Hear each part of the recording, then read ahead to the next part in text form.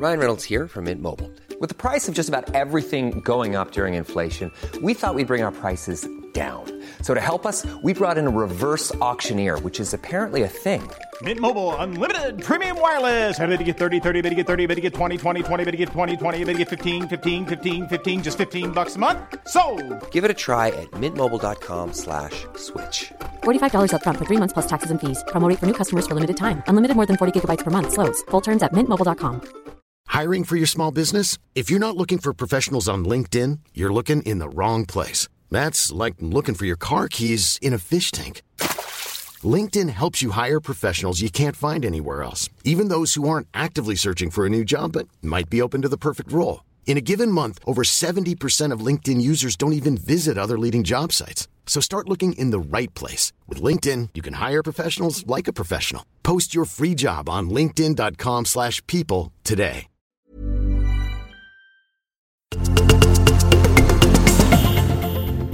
$271 SM-guld delades ut när sommarupplagan av SM-veckan för första gången avgjordes i Borås för några år sedan. Däribland Sporthuset kärleksbombade sporter som roller derby, bangolf och dragkamp.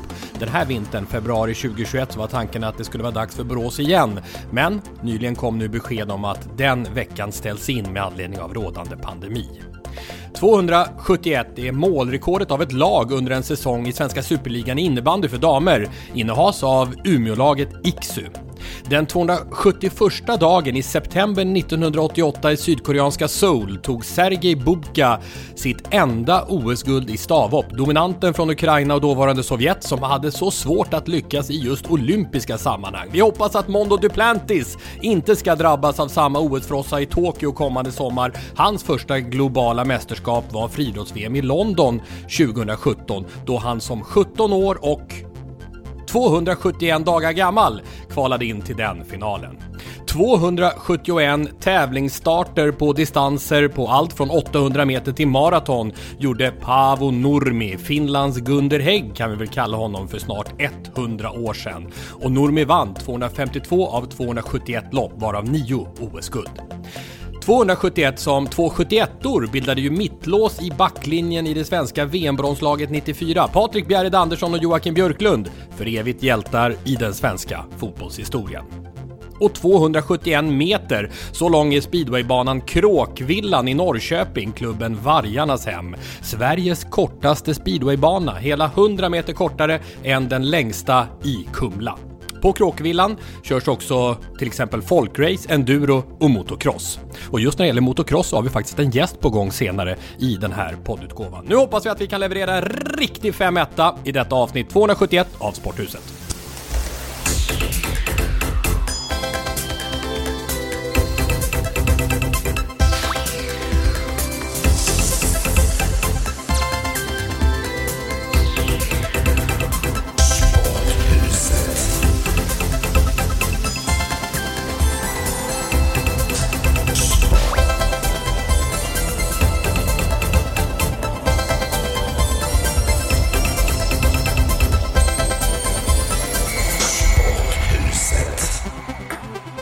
Tommy Åström, Gustavsberg. Jens Fjällström, Malmö. Thomas Johansson, Leksand. Ja, där har vi spridningen över landet. Vi var ju före vår tid i Sporthuset när vi började 2015 med det här digitala upplägget som vi har. Vi kan sitta var som helst i världen och få via Martin Söderbergs eminenta ljudupplägg ett perfekt sound. För det är det som gäller nu ju, eller hur? Runt om i landet med tanke på den våldsamma smittspridningen vi är inne i. Och ni hade ju sportchefsmöte, vet jag Thomas, digitalt sådant under de här dagarna. Hur var det? Ja, men det funkar rätt bra. Jag tycker att det är ju både tidseffektivt och ekonomiskt som kommer kanske komma ut också som någonting positivt utav den här pandemin framåt, med resor runt om i Sverige, resor runt om i världen, att det faktiskt funkar bra med att köra det digitalt. Delas ni upp i breakout rooms, olika sportchefer, och diskuterar olika frågor, eller kör ni öppet forum hela tiden? Nej, det går inte att ha ett öppet forum med alla sportchefer, det blir kaos. Jag tänkte väl nästan det. Utan det blir mer att vi får utifrån då olika frågeställningar, och så blir man indelad i mindre grupper, och sen så träffas vi och sen så redovisar man och går igenom saker och ting, och sen när allting är redovisat egentligen då har man en liten större sittning så att säga, där alla får säga det de vill. Vad var det hetaste samtalsämnet nu då under de här 2 dagarna som vi har passerat i början av den här veckan? Vad surras det mest om bland sportcheferna? Och du är ju general manager, så du är ju lite ovanför alla andra, va? Nej, svävar ju liksom på en annan liga. Nej, men det som är väldigt mycket fokus nu är ju framtid. Det har ju varit det som vi har jobbat med väldigt hårt, just hur framtiden kommer att te sig och saker och ting, alltså allt ifrån hur pandemin påverkar ekonomin, hur påverkar pandemin sporten. Så att vi har väl inte liksom lyft egentligen föreningens, man har inte haft föreningshatten på sig, utan mer försökt liksom se hockeyn i ett mycket större perspektiv och försöka hålla ihop den här brokiga skaran med där man på något sätt ändå är sig själv närmast men ändå ska fungera i ett kollektiv. Apropå att fungera som ett kollektiv, så undrar jag kring det här med uppgörelsen kring NHL-spelare. För det är ju så att NHL skjuts framåt nu hela tiden med tanke på den brutala smittspridningen i Nordamerika också. Först trodde man att det skulle kunna komma igång i december, men nu i januari kanske inte blir någon NHL och så vidare. Det gör att det är en massa NHL-svenskar som ju finns här hemma. Och en del av dem som inte har något kontrakt sedan tidigare med någon svensk klubb, de är, som jag förstår det, Thomas, portade från att spela i SHL. Alltså det är uppgörelser mellan SHL-klubbarna som gör att sådana här som Jonathan Davidsson och Axel Jonsson Fjällby kan glida runt och dominera i Västervik, för att inte tala om Marcus Sörensen som när vi spelar in det här precis nästan själv körde över Modo i sitt Vita Hästen, och Oskar Sten som säkert Färjestad gärna hade lånat in rent sportsligt när Gustav Rydahl gick sönder. Han glänser i Jens Fjällströms Björklöven. Bra. Då är jag nöjd. Så du är nöjd med den här uppgörelsen, Jens, att Hockeyallsvenskan har andra regler än SHL? Vad är det som gäller egentligen?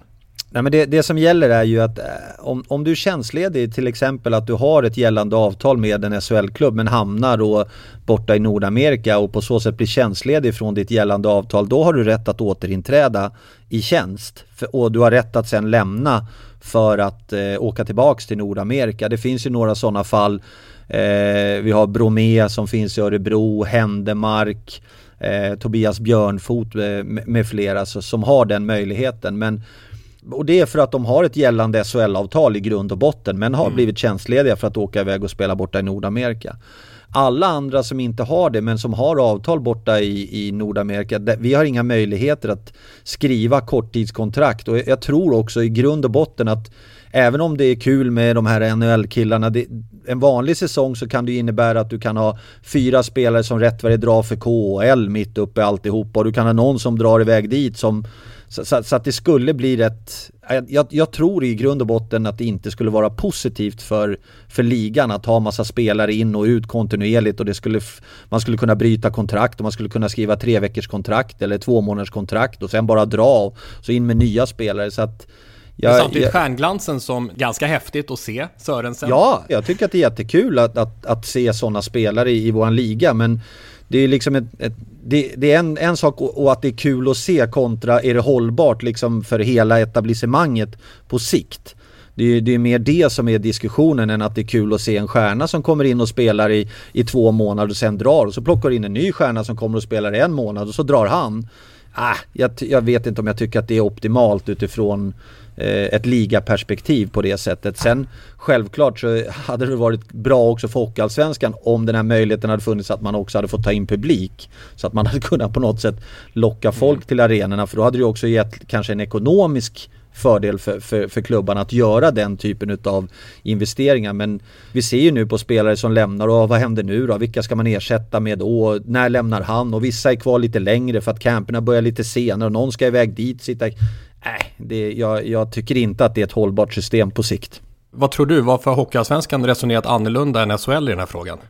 Ingen aning faktiskt. Jag har inte varit med i de diskussionerna eller hört det överhuvudtaget varför det är de resonerar så som de gör. Vi har ju försökt hitta en överenskommelse med Hockeyallsvenskan gällande kring det här med att vi får låna ut spelare och sådana saker till dem, och där har man ju då satt begränsningar, men när det kommer till det här så har man ju då kanske inte haft den nu har man väl någon form av begränsning, om jag har förstått det rätt, på, jag vet inte om det är 4 sådana här lån man får ha eller om det är 5, jag kan inte riktigt det, men jag vet faktiskt inte hur deras resonemang har gått och varför det är som det är.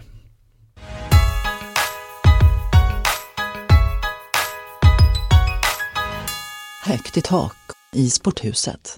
Ett brännande ämne som gäller både fotboll och ishockey, apropå era specialområden Jens och Thomas, det är ju det här med att stänga ligan från nedflyttning med tanke på pågående pandemi.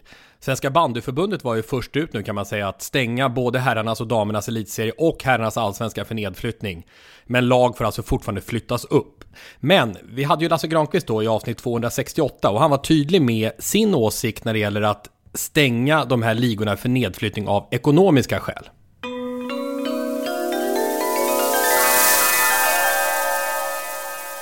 När det gäller ekonomi så måste jag säga att jag har svårt att förstå varför man ska stänga en liga, stänga SHL eller stänga fotbollsallsvenskan på grund av ekonomiska förutsättningar. Därför att ekonomin handlar ju om att klubbarnas ledningar måste ta ansvar för att kostnadssidan harmonierar med intäktssidan. Punkt, slut. Så har du inte tillräckligt mycket intäkter, då får du skära i dina kostnader. Så att i grunden tycker jag argumentet att vi ska undvika nedflyttning för att klubbarna inte ska tokinvestera i spelarköp är för mig, det är inte ett godtagbart argument. Ekonomiska skäl finns inte anledning att stänga nedflyttning från vare sig SHL eller allsvenskan. Hur resonerar ni på sportchefssidan och i klubbarna kring det här just nu, Thomas? Förutsättningarna inför säsongen var ju att vi ska tävla precis som en vanlig säsong. Och utifrån det då börja och rucka då på att mitt ansvar i Leksands IF är ju att se till att vi blir kvar i SHL. Det är mitt huvudansvar som sportchef i grund och botten. Gör jag bedömningen att jag skulle kunna spela med 10 J20-killar och överleva en säsong i SHL på 52 omgångar? Nej, kanske inte riktigt i det läget. Så att där hamnar ju ekonomin tycker jag lite i fokus. Att hade vi vetat i april att vi kommer inte ha någon nedflyttning, sen kan man alltid diskutera uppflyttningen, men vi kommer inte ha någon nedflyttning, då hade vi heller inte sett några värvningar och det hade inte kostat någon ekonomi. Men sen om vi tittar på de sportsliga delarna, ja men vad händer om ett lag till exempel ska kvala emot ett annat lag för att hänga kvar i SHL? Båda målvakterna får covid-19 när allting ska börja och köra. Är det sportsliga grunder som vi gör upp det här på? Så att blir de sportsliga förutsättningarna helt korrekta för att driva en säsong i SHL? Och det är Lasses fortsättning på det här handlar just också om det att det kan finnas sportsliga skäl. Men hans poäng är kopplat till ekonomin då också att det finns ju ett sätt och det är ju att skära i lönerna till exempel på spelarsidan. Det är ju självklart att det är det och det är väl inga konstigt, det förstår ju alla. Men samtidigt, vad är det då om vi ska tävla mot att hänga kvar? För att det man också ska komma ihåg i en sån här pandemisituation är ju att det är fortfarande ett lag som ska ramla ur SHL eller som ska kvalas ur SHL. Och den sportsliga lever vi med varje dag. Och hur tar jag ansvar för våran förening utifrån ett sportsligt perspektiv? Så det är ju liksom, det är rätt lätt att säga så här, ja men ni ska ta ansvar för en ekonomi och klarar ni inte det då fasken. Men det finns fortfarande här, det är två världar vi ska försöka förena i det här. Finns det inte ett tydligt exempel för att man, där det finns klar anledning att stänga ligan och det är om spelschemat inte riskerar kunna fullföljas eller om man ser ju att SHL haltar ju och om det liksom kommer att krävas att spela orimligt tätt för att komma ikapp, så förstår man ju att det riskerar att påverka sportsliga möjligheten att göra sig själv rättvis och att man då inte tävlar under rättvisa förhållanden mellan lagen. Så det är väl kopplat till spelschemat kan jag tycka, om jag liksom tar över det här i en allsvensk kontext och funderar på, skulle man stänga allsvenskan kommande säsong till exempel, så tycker jag det är det enda klara situationen när jag tycker liksom att en stängd allsvenska är berättigad. Men när jag hör på dig Thomas så låter det som att du lutar åt att det kan vara läge att stänga nedflyttningen. Ja, alltså, i grunden så kan man säga att jag tycker att man verkligen måste diskutera den frågan att man skulle kunna stänga nedflyttning. Sen tycker jag självklart att det skulle finnas någon form av uppflyttning i det systemet, definitivt. Jag tycker inte att man kanske skulle stänga åt båda hållen, utan då ska det finnas en möjlighet för ett lag att komma upp, men det ska inte finnas möjlighet för ett lag att trilla ur under rådande omständigheter, med tanke på att ja, det vi har diskuterat tidigare kring framförallt också då de sportsliga delarna, då kan inte den garanteras. Har vi rätt regelverk för gällande säsong just här och då? Det är väl den frågan vi behöver ställa oss. Hade du resonerat annorlunda om du varit sportchef i ett ganska givet topplag som Frölunda jämfört med Leksand som förra säsongen då var botten 2? Nej, det hade jag faktiskt inte gjort. Jag hade inte resonerat annorlunda utifrån det perspektivet. Jag tycker inte det har inte att göra med tabellplacering, utan det har andra värden att göra i grund och botten. Jens, vad har du tappat bort den här veckan? Jag hoppas ingenting. Ja, brevet. Hur går det med brevet? Ja. Jag trodde vi hade pratat om det brevet tidigare. Jo, vi har ju det. Men sen sa du, det finns en del 2 när vi sågs för en stund sedan. För det var ju så här, Jens och jag ska kommentera match. Jens hittar ett brev när han ska hitta ett papper för att skriva laguppställningen på. Hittar ett brev. Det hörde ni om i förra avsnittet. Det här brevet gäller ju faktiskt ett köp av en lägenhet, och det sa jag att jag hade postat, men det har legat här och jag har sagt till han som ska få brevet att det har kommit fram, men det har det ju inte. Men sen så skickade du i alla fall iväg det, och vad hände sen? Jo, jag fick skicka iväg det där, så antagligen var det väl minst 2, säkert närmare 3 veckor försenat kom det där brevet iväg i varje fall. Men vad tusan händer? Det där brevet studsar tillbaka till mig ett par dagar senare och står bara adressaten okänd. Och då visade det sig att jag hade skrivit fel adress, eller rättare sagt, jag hade ju inte ens skrivit vad företaget, mäklarfirman hette. Jag hade bara skrivit personens namn och skickat iväg det. Så jag fick ju det där i retur igen då. Så sedan så till slut ytterligare kanske en vecka försenat så har det där nu kommit fram i varje fall. Och jag har fått det bekräftat, det är framme. Så det tog en styv månad lite drygt och komma i mål med det där kuvertskickandet. Stop, whoa, yes, wait a minute, Mr. Postman. Wait, Mr. Postman. Please, Mr. Postman, look and see. Oh, yeah. There's a letter in your bag for me. Please, Mr. Postman. Why's it taking such a long time? Oh, yeah. I'll be the kid from that boy of mine. Men lägenhetsköpet, det är häft, eller? Nej, vi är i mål. Vi är i mål med lägenhetsköpet. Tack, jag vet att du, Thomas, du verkar ju ha fullkomlig styrsel på allting. Du åker mellan Leksand och Stockholm, eller? Nej, det har jag inte. Jag kan säga så här, min hjärna är min fru. Det är hon som har full styrsel på att jag kommer dit jag ska och gör rätt saker. Camilla, det är min boj i bukten. Så är det. Ja, för när vi ska podda ibland skicka till dig, Thomas, mikrofonen, är du i Leksand eller Stockholm och hur gör vi mikrofon? Han bara, gör så här, ta kontakt med Camilla. Ja, men det brukar vara lättast.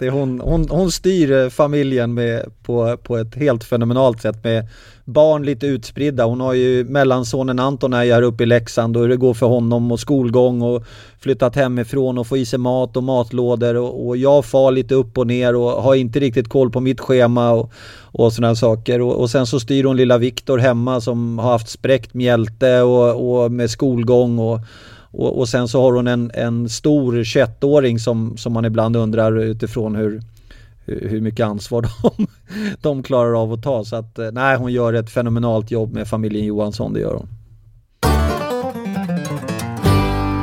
Veckans surr. Guldbollen, jag lyssnade ju på förra avsnittet. Förträffliga Jennifer Wegerup var med och ett avsnitt att lyssna på för alla som inte har gjort det. Där pratade ni just om Guldbollen och lite grann att Zlatan borde ha den, men statuterna säger nej, eller stänger dörren delvis i varje fall. Och då kunde jag inte hålla mig från att, så att säga, titta lite grann, vad står det i de där egentligen? Och då står det en formulering som gör att man kan tolka det lite som att Zlatans nej till landslaget skulle kunna stänga dörren till att ge honom ytterligare en guldboll. Men jag tycker samtidigt, för mig är det, vilken sida myntet tittar man på? När jag läser hur det är formulerat så står det bland annat så här. Det är ju en längre formulering också. Den som med skickligt och föredömligt spel främst bidragit till sitt lags framgångar och hedrat sin klubb och sitt land. Och jag tänker ju att man kan ju faktiskt hedra sitt land genom att vara väldigt, väldigt skicklig.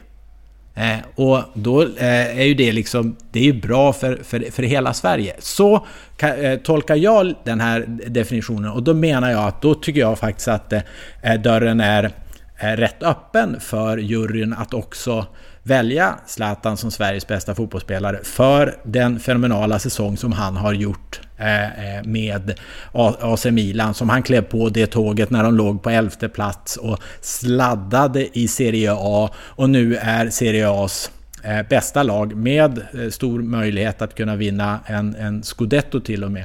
Så det tycker jag var lite grann intressant. Och på tal om den guldbollen och eventuellt 12:e guldbollen som Zlatan skulle kunna vinna. Jag var iväg och spela paddel i morse.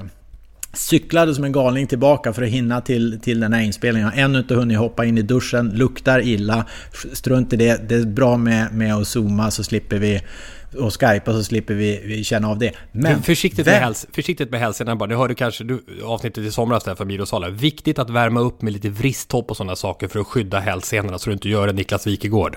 Ja, mina hälsenor är verkligen sådana som kan gå. Jag känner det, och nu sitter jag vikt som en fällkniv här när jag ska spela in det, för jag är förpassad från kontoret till vardagsrumssoffan. Så när jag reser mig upp så kommer de kunna flyga bägge två.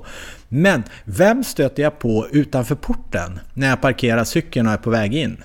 Jo, Zlatans pappa. Oj! Zlatans pappa stöter jag på, underbara Sefik, som är en så skön profil. Jag har inte träffat honom tidigare, jag kan inte hela hans bakgrund, men det jag känner när jag står där och pratar med honom i 10 minuter, en kvart, det här är ju en artist alltså. Det här är en riktig, alltså rapp i tungan som bara den. Väldigt mycket sköna sig och paralleller, vilket gör att jag känner lite den här rappheten som Zlatan har när han hugger på olika sätt, ibland bra, ibland mindre bra, ofta ganska charmigt och kvickt. Den har definitivt kommit från den där pappan. Och då kom vi att prata om den där, så jag ställde frågan, vad tror du om en 12:e guldboll och sådär. Ja, men han har ju redan en hel fotbollselva. Nu har han även domaren. Så han hade redan räknat in det här, den här 12:e. Eller publiken brukar man säga också. Publiken är 12:e spelare. Vi får hoppas att Zlatan, om man får priset, vrider om det så att den 12:e är publiken istället för domaren. Det är lite köpt, låter det. Även så där har vi mina guldbollen profetior inför kommande veckor. Jag tror han sa det efter 10:e guldbollen, att Zlatan, att nu är det slut på plats hemma i pappa Sefiks lägenhet. Att det var han har flyttat till ny lägenhet, det var nämligen det. Så han är nyflyttad i området här, så han har säkert mer plats i den lägenheten, kan jag tänka mig. Det ryms nog både 12 och 13 guldbollar där, kan jag tänka mig. Ja, det är på tisdag alltså som det delas ut. Men dilemmat då, vad tänker du Thomas? Dilemmat är ju såklart de upprepade attackerna på Jan Anderssons landslag verbalt ifrån Ibrahimovic, hur de ska spela in i det här, och att han inte är med i landslaget förstås. Jag tycker att man bara ska se till den som är bäst, så är det. Det är väl ju konstigt att ge liksom en guldboll till någon som inte är den bästa fotbollsspelaren. Så därför tycker jag Zlatan ska ha. Ja, men får han den? Alltså, jag tänker på Emil Forsberg, Jens, som du har haft uppe vid ett par tillfällen, som har blivit sidsteppad. Han har ju fortfarande inte fått guldbollen. Och han är ju nu given i landslaget, och det går ju fortsatt bra för honom i Bundesliga, även om han kanske hade någon säsong för ett par år sedan då han var ännu starkare, med mängder av målgivande passningar och så. Jag sätter en liten peng på att det blir Emil Forsberg, att de väljer bort Zlatan, därför att det här är en så laddad fråga om de skulle välja Zlatan, kopplat till Svenska fotbollförbundet som sitter på hälften av juryplatserna. Och du brukar vara väldigt skicklig på att gissa allt från de som tänder elden på olympiader till andra olika typer av tips på alla möjliga sätt. Och väger man in det, men jag väger i det här fallet bara in vad jag själv vad jag själv tycker faktiskt. Emil Forsberg hade ju sitt år, det var några år sedan, jag kan inte pricka vilket det var, där jag tyckte det var helt uppenbart att han skulle haft det men inte fick det. Hans vårsäsong, eller avslutning rättare sagt, med Leipzig var väl inte den starkaste. Däremot har starten i Leipzig den här säsongen varit riktigt bra. Så är det någon som ska kunna få den vid sidan om Zlatan, så är jag definitivt med på att Emil Forsberg är namnet. Sporthuset 271. Jag sväng tillbaka till hockeyn och Leksand, där ju du är general manager, Thomas, och Oskarshamn. Jag är lite spänd på det här. Fjolårets nykomlingar, bottenduo i SHL som slapp kval med anledning av pandemin, går bättre nu. Och jag undrar varför. Oskarshamn 4, jag tittar på snittpoängen. Om de hade haft den här snittpoängen under hela förra säsongen så hade de blivit just topp 4 förra säsongen. Och ni i Leksand slog, när vi spelade in det här i senaste omgången, Frölunda smack 4-0. Och hade också kommit klart högre upp i förra SHL-tabellen med det snitt som ni har nu. Vad har hänt med nykomlingarna? Alltså fjolårets nykomlingar. För våran del så handlar det ju väldigt mycket om en bättre daglig verksamhet och en tydligare idé som är på något sätt en mer inriktad idé som är tydlig för spelarna. Vi vet också att den är förankrad i statistiken, så att jag tror att det är en stor nyckelfaktor i alla fall för oss i Leksand. Och hur ser Oskarshamn nu, tycker du, när du har tittat på dem, även om du inte är inne i deras verksamhet? Nej, men jag gillar deras sätt att spela ishockey. Jag tycker att de försöker spela, de försöker vara kreativa. Sen ska man komma ihåg, liksom, vi som kom underifrån, det tar liksom ett tag också att bygga någonting som ska vara hållbart i SHL. Det går inte på en säsong, det går kanske inte heller riktigt på 2 säsonger fullt ut, men när man är kanske inne på säsong 3 och säsong 4, det är då det kanske det här grundfundamentet någonstans ändå börjar sitta för att man ska kunna vara en stabil SHL-organisation. En spelmodell förankrad i statistiken, det tangerar ju det som vi har sysslat en hel del med i allsvenska fotbollssändningarna den här säsongen, men som hockeyn har sysslat med länge. Det som kallas corsi inom hockeyn, det vill säga man tittar på vilka delar i spelet som ger positiva resultat över tid. Man kan se det på siffrorna. Kan man uttrycka det så, Thomas, eller? Ja, det är väl jättebra sammanfattat. Och där vet jag att man tittar mycket på skottsektorn, till exempel i ishockey. Avslut i skottsektorn framåt jämfört med avslut i skottsektorn bakåt. Antal avslut, om man jämför de båda, säger väldigt mycket över tid om hur det ska gå för ett hockeylag. Om man tittar på topp 3 SHL just nu, Frölunda, Rögle, Örebro. Hur ser den toppen ut? För nu har vi spelat inte en hel säsong, utan vad blir det? Det är väldigt haltande tabell, men 12-17 omgångar. Men hur ser den toppen ut kopplat till de här siffrorna? Och är det de 3 eller är det några andra som ligger där uppe? Etta så här långt efter då, de har spelat 14 matcher, det är Rögle.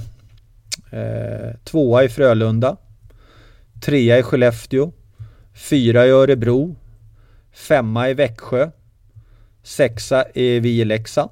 Så det är topp 6. Jag har redan hittat kometen. Ja. Skellefteå borde stiga lite framöver om det här fortsätter. Men om du tittar egentligen topp 6 i tabellen, så den enda som inte är med topp 6 är vi i tabellen. Utav om vi bara skulle gå på Corsi-statistiken i grund och botten. Och jag tycker beskrivningen att säga, om man tar datastatistik och säger att det är en extra röst kring bordet, så tycker jag att det är ett ganska så aptitligt sätt att förhålla sig till det. Den rösten säger ibland briljanta saker som vi kanske övriga kring bordet inte har tänkt på. Ibland säger den saker som är fullständigt uppenbara.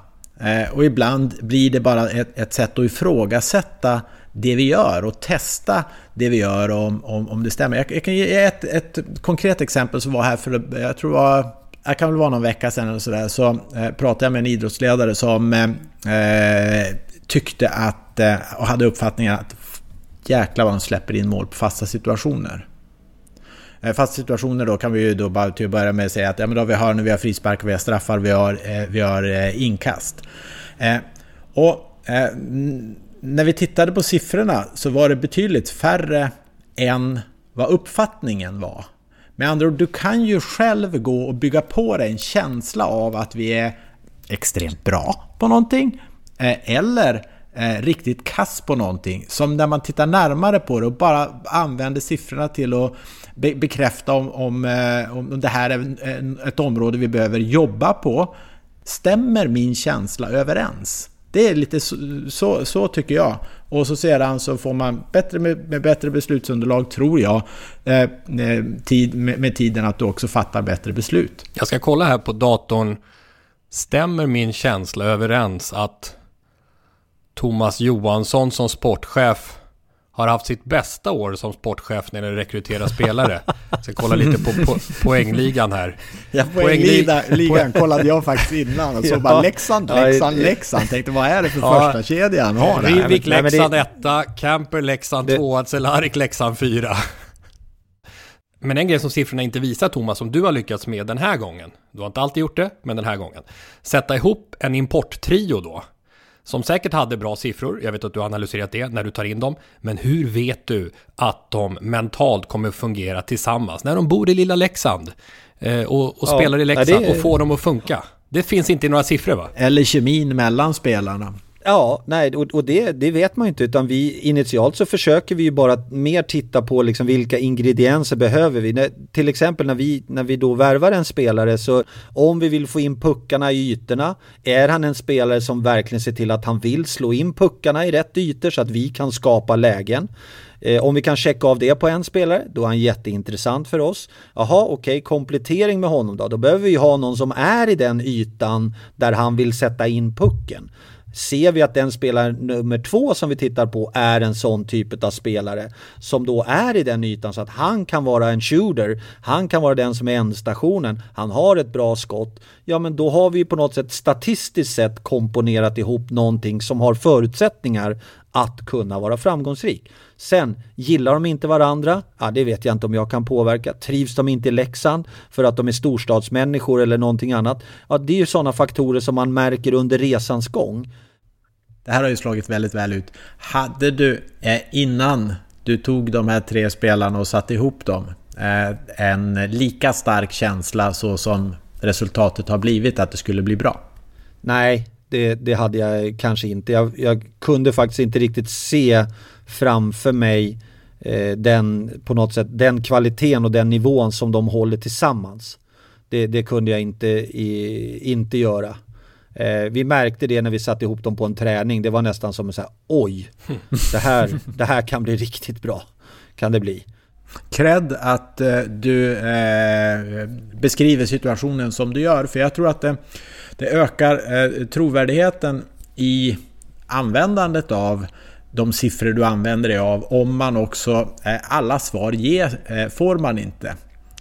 Och då är det liksom färre som vill sticka hål på bubblan än om man står där och säger här har man alla svar i världen. Men så är det ju inte, och så är det ju inte med någon källa. En källa har inte alla svar, så är det ju bara. Vad säger ni? Vad säger ni? Vad säger ni? Vad säger ni? Vad säger ni? Vad säger ni? Vad säger ni? Jag hojtar till med era tankar. Spännande diskussion här om lagbygge över gränserna mellan fotboll och hockey. Thomas Johansson och Jens Fjällström. Hårda och mjuka värden. Kom gärna mera tankegångar till oss. @Sporthuset på Twitter. Sporthuset podcast heter vår hemsida. Och så var det ju det här med alla, som vanligt, informativa introinstick från er. Jörgen Eksvärd, André Ulfborg, Henrik Eneroth, Rasmus Dahlqvist, Åsa Johansson nådde fram till vårt intro på siffran 271. Och förra veckan hade vi uppe 270 då såklart, eftersom det var det avsnittsnumret. Och det är rekordet i vinnarslag i Masters i golf från Tiger Woods 1997. Och nu slogs det veckan som gick på Augusta utav Dustin Johnson, som vann turneringen med 2 slags marginal, slog han alltså det gamla rekordet. Tiger var ju med nu också, 23 år efter sitt rekord, men hade så tufft på det 12:e hålet sista rundan. 10 slag gjorde han, och det innebär +7 på hålet, så det rasade ihop för Tiger Woods. Han avslutade han storstilat då, åldermannen som vi får kalla honom nu, med 5 birdies sista 6 hålen. Tack för information kring Masters från vår lyssnare Oskar Henningsson, som själv är golfproffs. Och ja, Följer ni golfturneringarna, Jens och Thomas, eller hur funkar det? Du ser väl, du tittar ju på allt, Thomas. Allt från Formel 1 till golf. Jag tittade på Masters. Gjorde jag tycker golf det är en sån här härlig, liksom sätta på en söndag och så får du stå på och så går man och hämtar en kopp kaffe och sätter sig och kollar en stund och så gör man någonting och så kommer man tillbaks. Där trodde man väl extremt mycket på Deschambeau, han som slår hyfsat långt just nu, men det var i början så var det väldigt mycket långt och snett och det kostar ju på en sån här bana. Vi fick en passning också från Erlend Vålandsmyr, vår eminenta norska lyssnare, på det sättet att han ofta hör av sig med intressanta uppslag. Han undrar om vi kan rada upp några svenska klubbar som försvunnit från idrottskartan. För han pratar om det som har hänt i Norge. Många döda klubbar som man kallar det. Furuset, 7 guld i hockey, nu i underliggande division. Trondheim, 2 ligaguld i hockey, gick i konkurs, försvann. Fredensborg, flera guld i handboll, gick i konkurs och försvann. Vad finns det för klubbar i Sverige? Och då blir det lite osökt så att jag kommer att tänka på Degerfors, som ju nu kommande vecka, om bara 2 dagar när den här podden kommer ut, kan återvända till Allsvenskan efter 23 års frånvaro. De har ju varit långt ifrån döda, men ändå en bit från högsta serien. Nu kan det hända. Var det som tippar om att de skulle vinna serien? Ja, det är rätt. Det gjorde du bra, Tommy. De var ju De var ju 6:a på oddsen när jag tog dem som 1:a. IK Göta inom hockeyn var väl en med SM-guld då, som sen dalade liksom ner i systemet. Det är väl division 2 nu, tror jag. Ja, blev någon sammanslagning där för dem? Ja, vart Göta Traneberg blev det. De är 4 i guld, vet jag, efter Djurgården, Brynäs och Färjestad. Men de har ju mängder av guld då från 20, 30, 40-talet i början. Alltså Stockholms Göta ska man förtydliga, för det finns ju Göta i Karlstad också. Så det är ju verkligen ett sånt lag. I fotbollen tänker jag på damerna där i Öxabäck. Det var ju verkligen pionjärer. 6 SM-guld, 70-80-talet. Och sen fick de lägga ner damverksamheten ungefär vid millennieskiftet. Tog ju faktiskt det första officiella guldet på damsidan på 70-talet, och Lena Videkull med flera. Jag var ju inne på de här handbollsklubbarna som man Heim och Hellas. Just det. Tänkte jag på tidigare. Men man vet ju inte riktigt alltid vilka det är som har uppgått eller bytt namn längs vägen, och vilka som har helt enkelt bara antingen för en tynande tillvaro eller har försvunnit helt. Jag vet min gamla moderklubb Gimonäs cykelklubb heter ju den, för övrigt höll på med fotboll och bowling och var rätt så duktig på det också. Den finns ju inte längre mer, så det känns ju tråkigt att en del av ens historia har försvunnit. Hellas finns kvar, det vet jag, för jag bor ju i de trakterna. De spelar en bit ner i seriesystemet, tog massor av guld på 70-talet. Men Heim kollade upp lite snabbt nu, de är borta. Klubben nedlagd, IK Heim alltså. Som, du vet, Claes Helgen och Björn Gilsén och så i början på 80-talet. Den klubben den finns inte längre. Innebandyklubbar, Balrog Fornudden, Stockholmsklubbar som väl, jag vet inte om de finns, men i så fall perifert. Balrog finns, kanske inte Fornudden. Sen fick vi en från Mikael Häggström där, vår lyssnare. Han påtalade IFK Uppsala i bandy. 12 SM-guld och fick faktiskt en spelare, tänker du var ibland förr med att få bragdguldet. Sven Sleven Sävenberg, alla hade ju smeknamn för, fick bragdguldet 1933 för lysande ledarskap av IFK Uppsalas bandylag. Ja, det är ju härligt att höra. Men kan det vara så att de IFK Uppsala sedan övergick och blev till Sirius möjligtvis, och så har de levt vidare på det sättet? Jag tror inte, nej, för jag tror han skrev att de huserar i division 2. Okay. Så att men hör gärna, vi kan väl skicka ut frågan till våra lyssnare att komma med fler förslag på såna här vilande eller döda klubbar. Kanske vilande. En sista grej från vår härliga lyssnarredaktion då handlar om motorsport och kopplar till avsnittet 271. För dag 271 i slutet av september så gjorde Isak Gifting debut i VM i motocross i den klassen som heter MX2. Det kom från Emil Lundell. Och det här är en grej som har gått lite under radarn, måste jag säga. Har ni hört talas om Isak Gifting, Jens och Thomas? Nej, verkligen inte. Men när jag såg vad teamet hette som han har skrivit på för, så kan man ju inte annat än dra på mungiporna. Gas heter nämligen teamet. Kan det vara någon? Full gas. Gas möjligen, jag vet inte. Så kan det nog vara, gas. Och jag kände så här, efter den här gifting-inputen. Vi tar en livlina om honom. Ska vi göra det? Jag kommer att behöva flytta mig från där jag befinner mig just nu och in i rummet vid sidan om här. Men kör på så försöker jag hänga med så gott det går. Sporthuset ringer upp.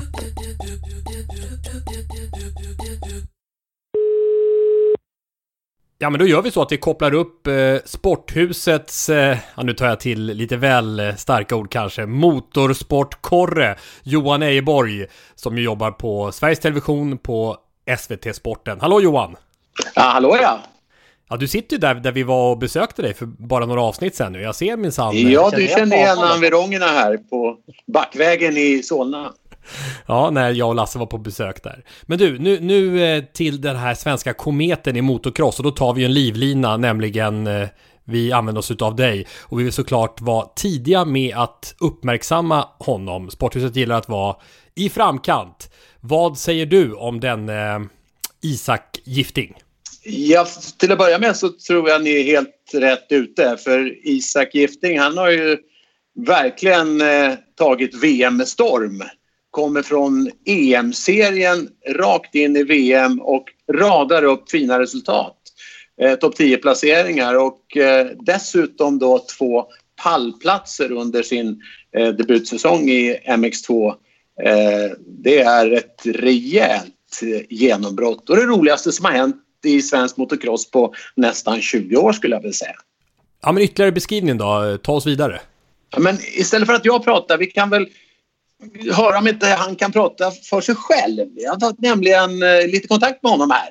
Så att här har ni honom. Han är där. Tjena.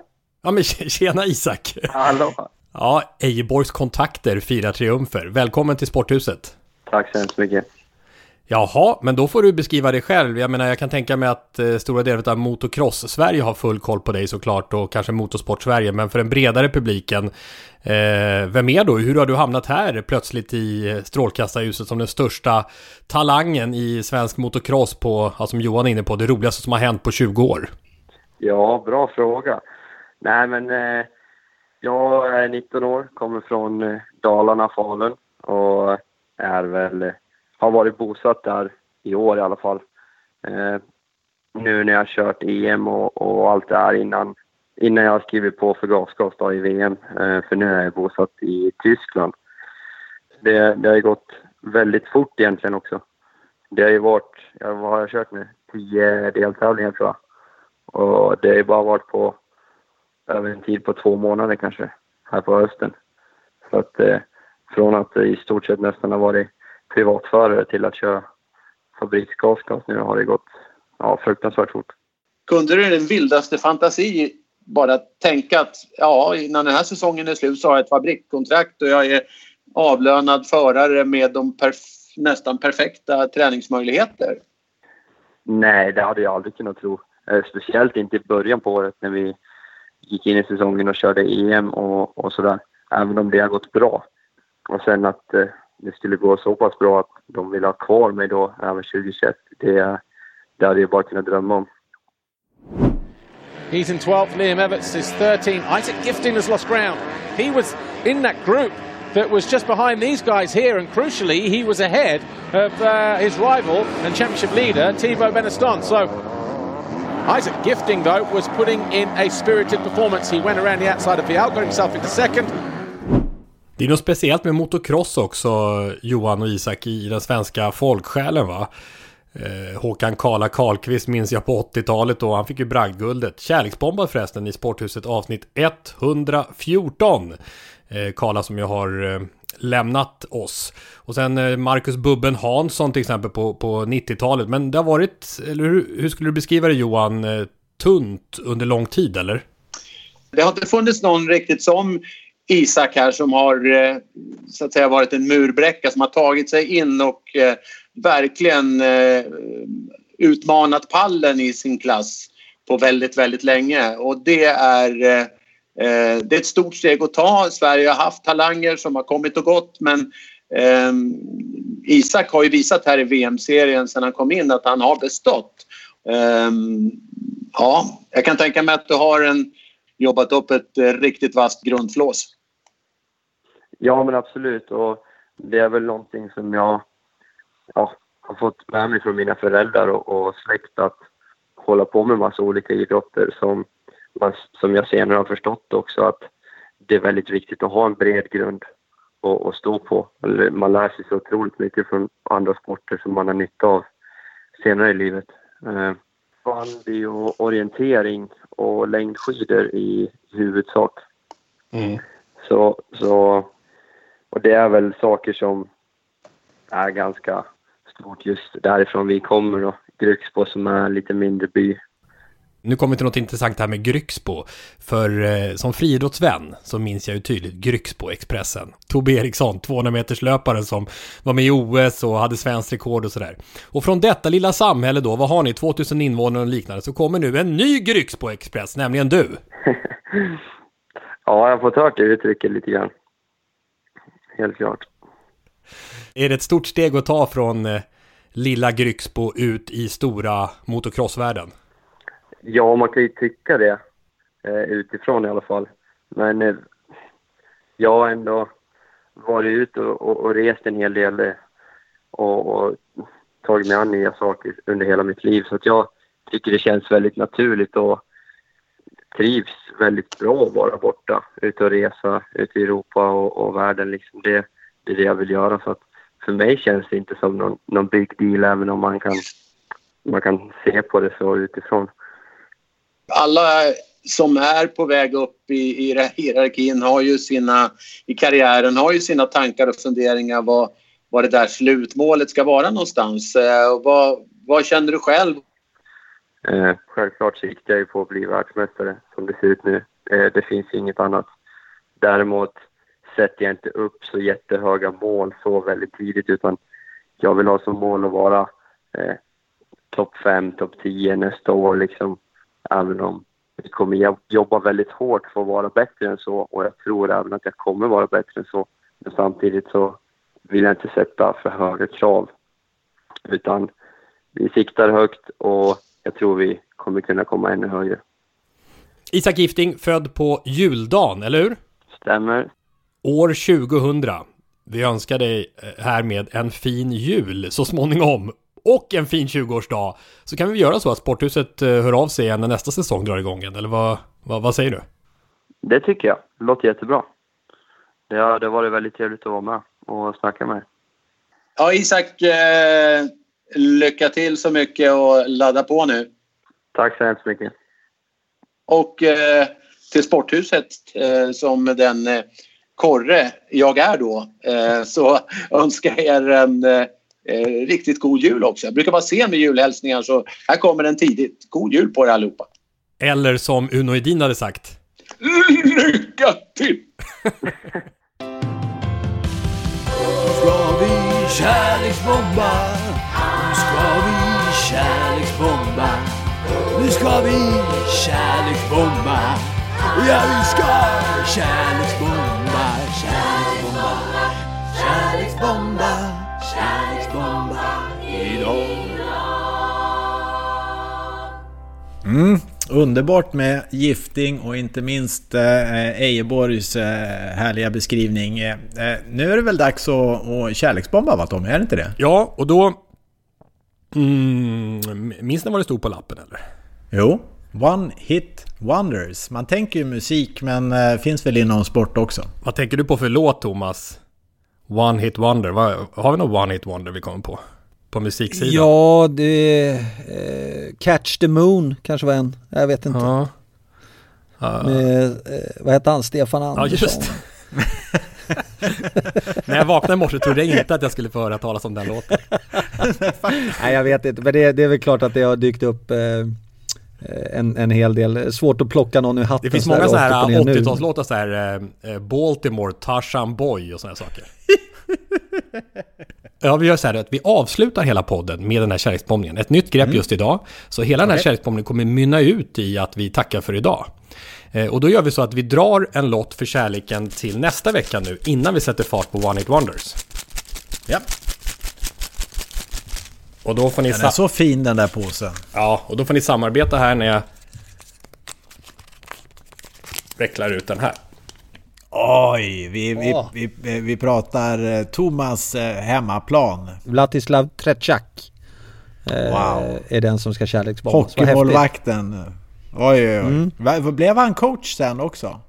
Han blev väl pamp också, va? Pamp in i det där. Ja, just det. Okej. In i ryska ishockeyförbundet. Är det inte så att ryssarna haft ganska mycket problem genom åren på just den där positionen? Och det gör den här killen ikonisk. Det känns inte som att det har varit deras huvudbusiness, eller vad säger du Thomas, i Ryssland, Sovjet, att ha bästa möjliga målvakt, förutom Trečak.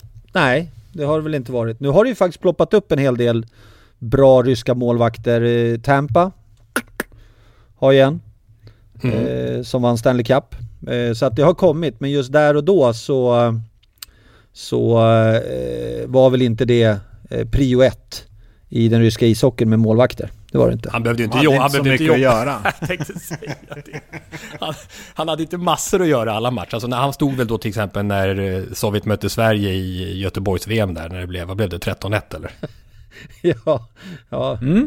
Ja, men då säger vi välkommen Tommy, ta det här i mål och så tackar vi för oss, va? Jag tycker det låter klockrent, Jens, så tack från Leksand. Tack från Malmö.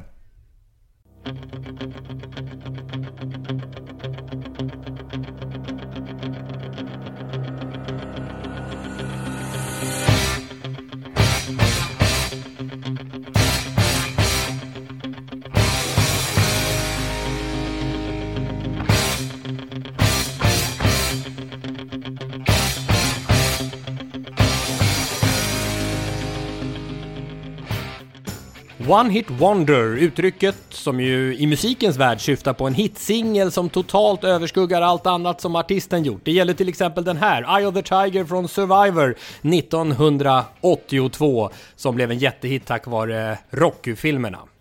Tar vi det till idrottens värld så tangerar väl det här skrällen i avsnitt 246 med Miracle on Ice som främsta exempel. Men en viktig princip är att det inte ska gjorts något stort i övrigt. En dagslända kan vi kalla det på svenska. USAs hockeylandslag har ju ändå varit en toppnation många gånger, om än inte med college-spelare. Och tittar vi till exempel på Bob Beamons 8,90 världsrekord i längdhopp, så bör man ju tänka på att han faktiskt kom till Mexiko-OS 1968 som favorit med tanke på vad han gjort innan. Det har kommit in flera förslag från er som lyssnar där ute. Tack för det. Niklas S. Eriksson, Christian Jigmalm, Jörgen Eksvärd, Lennart Skott till exempel. Med grejer som kvalar in fint. Grekland Europamästare i fotboll. 2004 andra EM-slutspelet bara för nationen. Michael Chang vann Franska öppna i tennis som 17-åring. Ingen mer Grand Slam-vinst. Salvatore Toto Schilacci, skytteligavinnare i fotbolls-VM 1990 som vi pratade om i förra avsnittet. Sen gick karriären totalt i moll. Och Steve Bradbury förstås, OS-guldet i short track 2002. Där har vi ju en särskild kärleksbombning i avsnitt 106 om det oerhörda som hände där när alla andra ramlade i finalen. Spanske slalomåkaren Francisco Fernández Ochoa, olympisk mästare 1972. I övrigt vann han bara en världscuptävling under sin karriär. Och jag vill lägga till Jonas Nilsson, apropå slalom, Hedemora-killen som helt sensationellt blev världsmästare 1985 för Ingmar Stenmark och hela gänget. Det blev bara 2 världscupsegrar i övrigt. Men nu, det som jag har valt att lyfta fram. Tidernas One Hit Wonder i mina ögon. Det som hände i Tokyo Dome vintern 1990.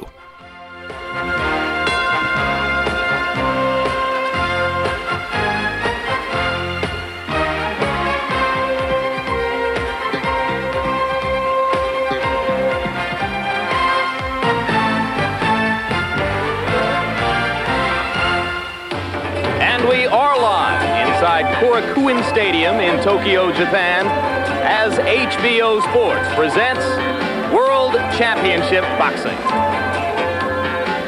Tonight, undisputed heavyweight champion Mike Tyson's 10th title defense against the challenger James Buster Douglas. It is scheduled for 12 rounds. En VM-match i boxning i Japan alltså. Och en stark anledning till det, att den inte avgjordes i USA som så ofta, var att inga amerikanska arrangörer var intresserade av att sätta upp den här tillställningen. Alla visste ju ändå hur det skulle sluta. Det var helt enkelt för givet att den dittills obesegrade världsmästaren i tungviktsboxning Mike Tyson, Iron Mike, enkelt skulle vinna. Det skulle bli en supersnabb match, en expeditionsaffär mot James Buster Douglas. Han ansågs, får man nog säga, som en 29-årig medelmåtta i sammanhanget, på väg mot slutet av sin karriär. Expressens legendariska världsreporter Ulf Nilsson, som bevakat de flesta stora boxningsmatcher, skrev inför den här fighten att han var på väg till Fjärran Östern för att se Mike Tyson torpedera ett fläskberg vid namn Buster Douglas. Och så här lät det inför matchen i sändande amerikanska tv-kanalen. HBO boxing analyst, the well-versed Larry Merchant. Larry, what are we about to see? Another 90-second annihilation of an ill-prepared opponent? Well, in the important game of expectations, this fight is over before it begins or soon thereafter. You have to remember that just nobody believes anybody can compete with Mike Tyson. In fact, Ed Schuyler of the Associated Press, when he arrived in Tokyo, was asked by a customs official what he was doing here.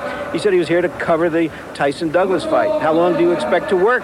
The customs official asked. Oh, he said, about 90 seconds. The good news is that Douglas has fought his best fighters against the best fighters he's fought, so perhaps we'll get a few rounds. Precis allt talade mot Buster Douglas i den här matchen. Ett enda spelbolag tog emot spel på matchen och satte oddsen 42-1. Buster Douglas, snart 30 år, skulle möta en 23-årig slagmaskin. Douglas hade förlorat 4 av sina 35 proffsmatcher före Tyson-mötet. Gjorde en ganska slät figur också i en oavgjord match mot norske Steffen Tangsta. På andra sidan Mike Tyson. 37 raka proffsmatcher utan förlust, varav 33 knockoutvinster. 10 raka titelvinster sen han som 20-åring blev världsmästare. Och dessutom på det privata planet hade Buster Douglas upplevt en grym tragedi. Bara 3 veckor före matchen hade hans mamma dött i en stroke, bara 46 år gammal. Hon som var hans stora ledsagare i livet. Och trots att det var Buster Douglas pappa, också han för detta boxare förresten, på proffsnivå, William Dynamite Douglas, som var boxningstränaren, så var det mamma Lula som hade fått Buster att bli en fighter och slå tillbaka, exempelvis när han emellanåt var mobbad i skolan. Nu var hon borta 23 dagar före matchen.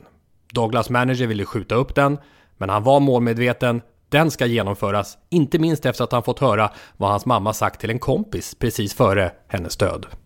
She was telling her friends before I left, before she passed, that I was going to win. You know, so mom's intuition. Så var vi då där, i Tokyo, den 11 februari 1990. Buster Douglas med sin mammas ord ständigt surrande i huvudet. We welcome you as Take-Hand Boxing Promotions in association with Don King Productions brings you the main event. 12 rounds of boxing for the heavyweight championship of the world. Introducing the promoters, Mr. Akihiko Honda and promoter extraordinaire Don Only in America King. Ranked number 3 by the WBC, number 4 contender in the WBA. Please welcome the challenger, James Buster Douglas.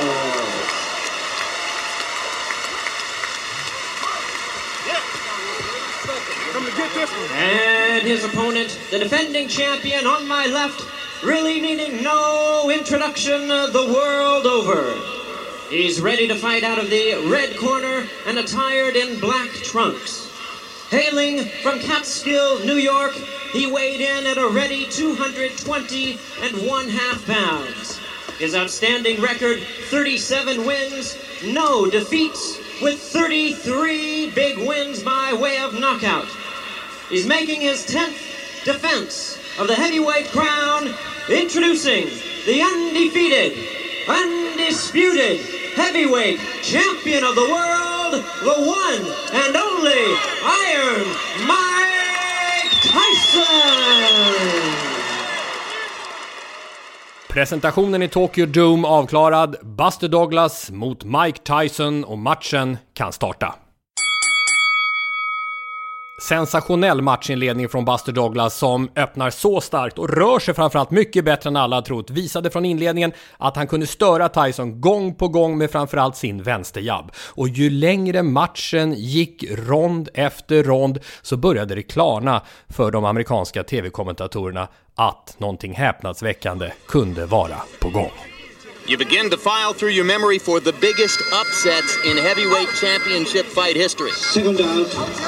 I don't think there would be anything like this. I agree. This would create a new standard of upsets if this went on.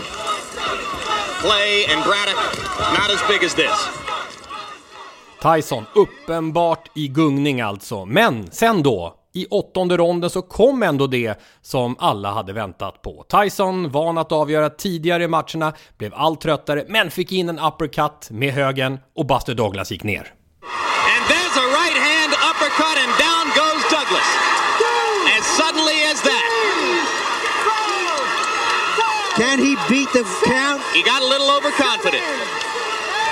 Got a little loosey-goosey. Still wobbly. Let's see what Mike can do to finish. And the bell ends to save Buster Douglas at the end of round 8. Saved by the bell! Domaren hade kommit till 8 innan Douglas kom på benen och räddades av gånggången. En frustrerad Tyson gick sen på vilt vevande i 9:e ronden men fick inte in de avgörande slagen. Dags för rond 10. Och sekvensen som skapar tidernas one-hit wonder, idrottshistorien i Tokyo Dome inför miljontals tv-tittare. He's been a whole different person than the one every boxing expert expected to see here. It appears that Tyson is virtually a one-eyed fighter at this point. A desperate one-eyed fighter.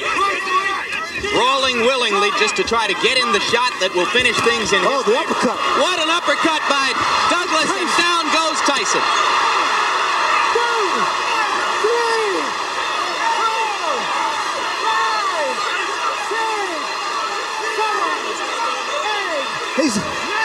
It's over. It's over. Mike Tyson has been knocked out. Unbelievable.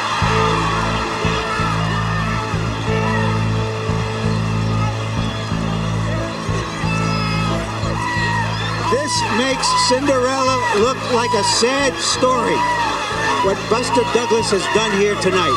Let's go ahead and call it the biggest upset in the history of heavyweight championship fights. Say it now, gentlemen. James Buster Douglas, undisputed heavyweight champion of the world. I would be willing to say it's the greatest upset in boxing history. Idrottsvärlden häpnar. Buster Douglas, världsmästare, följdes av månader av protester från Tysons jurister med promotorn Don King i spetsen att domaren räknat för långsamt i 8:e ronden och allt vad det var. Men det gick inte att stoppa Douglas från VM-titeln. Han blev av med den redan i nästa fight mot Evander Holyfield. Han skulle aldrig komma tillbaka till toppen, men han skulle för evigt kunna kalla sig champ. Och han tillägnade segern förstås till Mama Lola. Once a champ, always a champ. Buster Douglas. The winner by way of knockout and new heavyweight champion of the world, James Buster Douglas!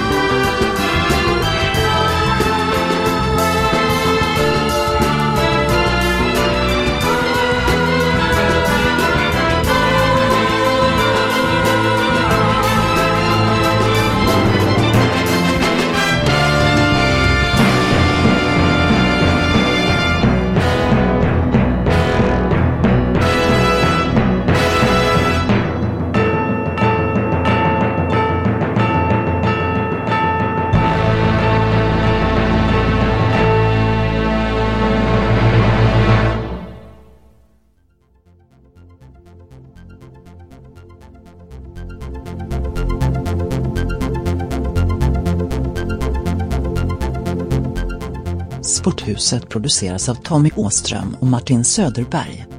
På webben sporthusetpodcast.se. Jinglar gjorda av sånggruppen Sonora, Patrik Åman, Jonas Jonasson och Albin Blomgren. Hörs nästa vecka, Jippi.